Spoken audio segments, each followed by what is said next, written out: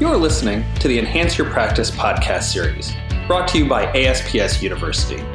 I'm ASPS University Chair, Dr. Nicholas Panetta, and I invite you to check out all of our educational offerings, from professional surgical videos, courses on practice management, and much, much more at ASPS.net. In this episode, we're joined by Dr. Mona Abedian, who's the new ASPS Board Vice President for Education. Thanks for joining us today, Mo.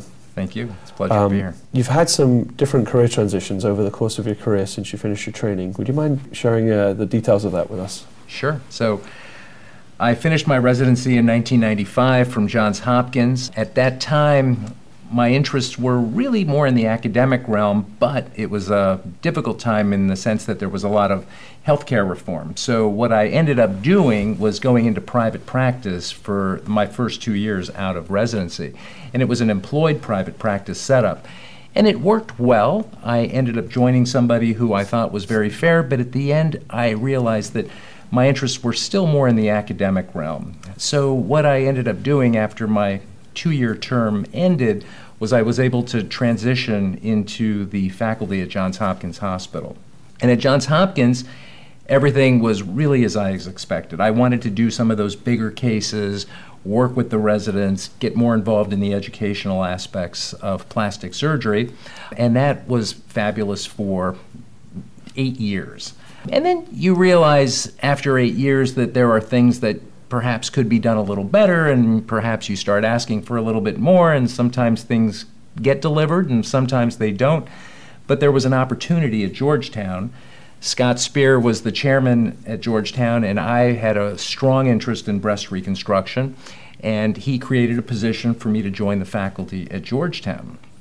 So I started there in 2005, and again, it was wonderful. I mean, we had a solid 8 years of really academic productivity, working with first-rate residents, and everything was just meshing perfectly.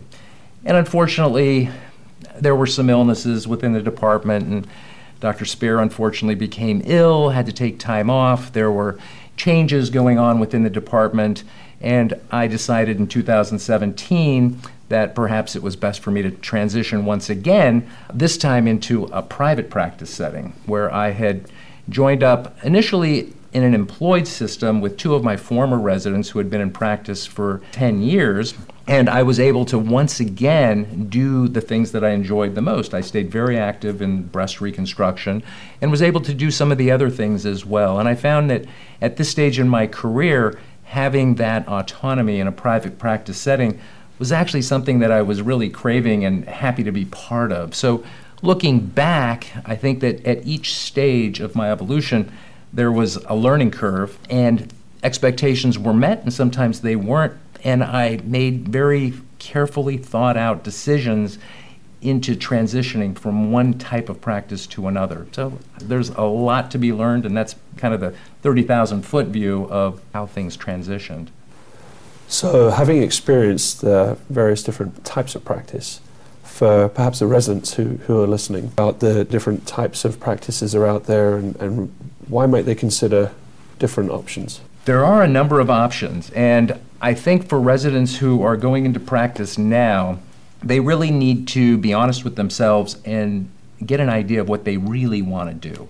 There are benefits of working in an academic practice or in even an employed practice, whether it's with an institution or with a private group. In the initial phases, everything will be kind of laid out for you. The path is paved, the stresses are minimized, the salaries are guaranteed, and you can really get your feet on the ground. Start to build your practice, collect your board cases, be able to accomplish those short-term goals and hopefully your long-term goals. And then you'll start to reassess, reanalyze. Everybody changes. I mean, life is dynamic, and what you're interested in at stage 1, you may not be interested at a later stage. So, but you want to be able to have the option to make transitions if need be.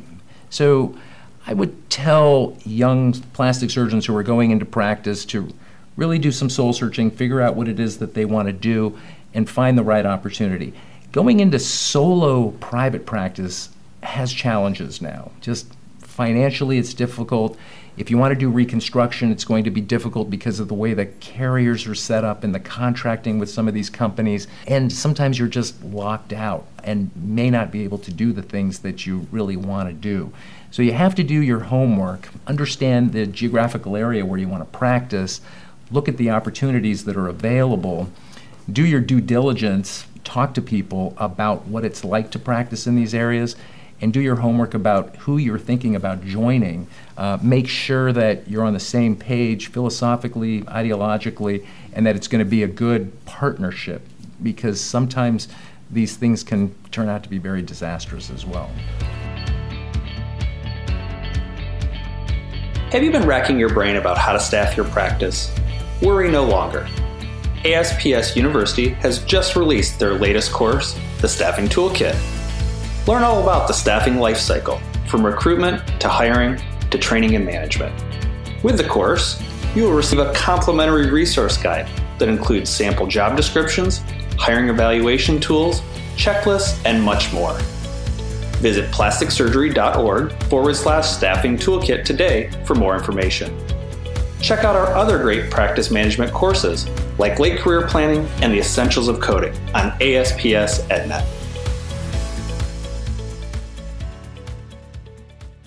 You mentioned geography. Residents and fellows often tell me that they're happy to move anywhere.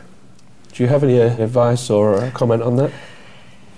Having geographic mobility is a good thing. I mean, if you're able to live anywhere, that would be wonderful. You'll have a lot of opportunities.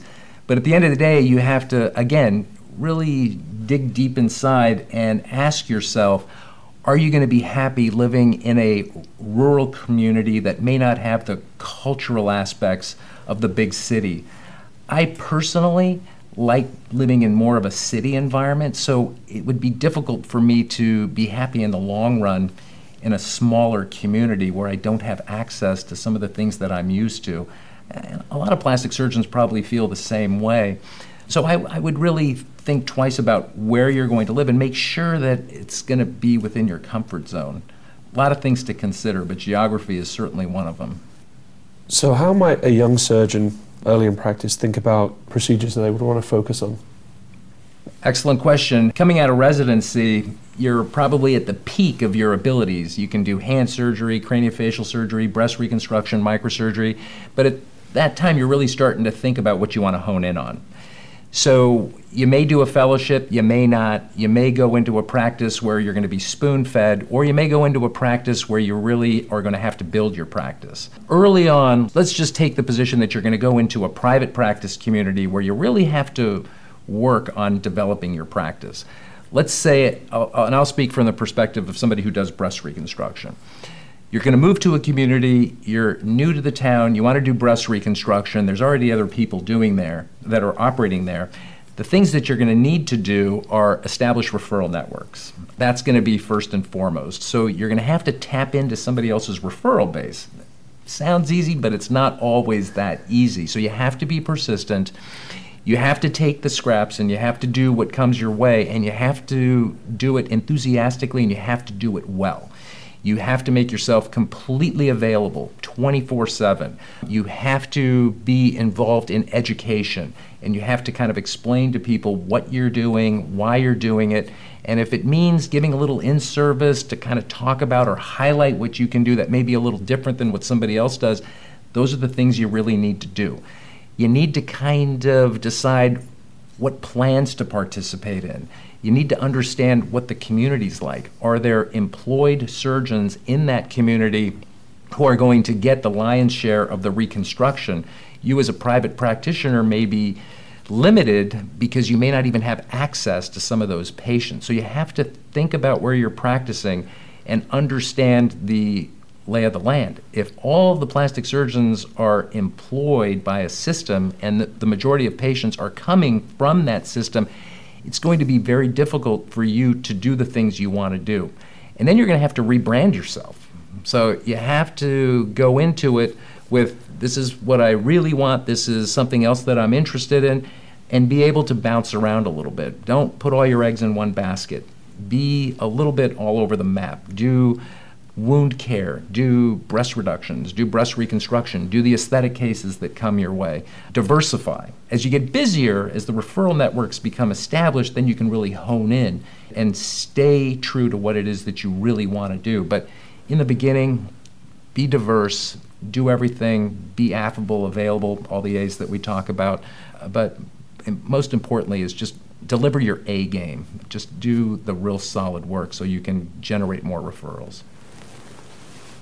If a surgeon's looking to transition practice, or a young surgeon looking to start out in practice, what resources do you think might be useful to them, both in terms of education and helping establish a practice? Well, I think for people who don't have a real solid support network, this is where ASPS comes in. The ASPS has a number of resources that are available to fresh grads, to people who have been in practice who are looking for information. There's mentorship programs. They can connect you with people who have been through similar situations. You can easily contact them to get advice.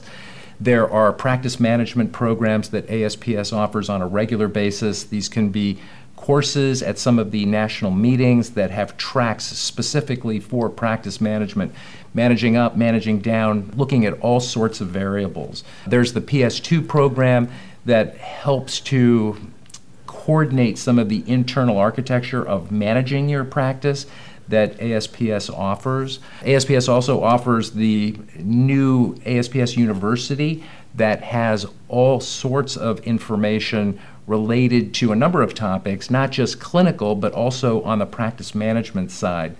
So there's a wealth of information that's available that's easily accessible to anybody who needs it that's an ASPS member. Mo, I'd like to thank you for sharing all this valuable advice with us today.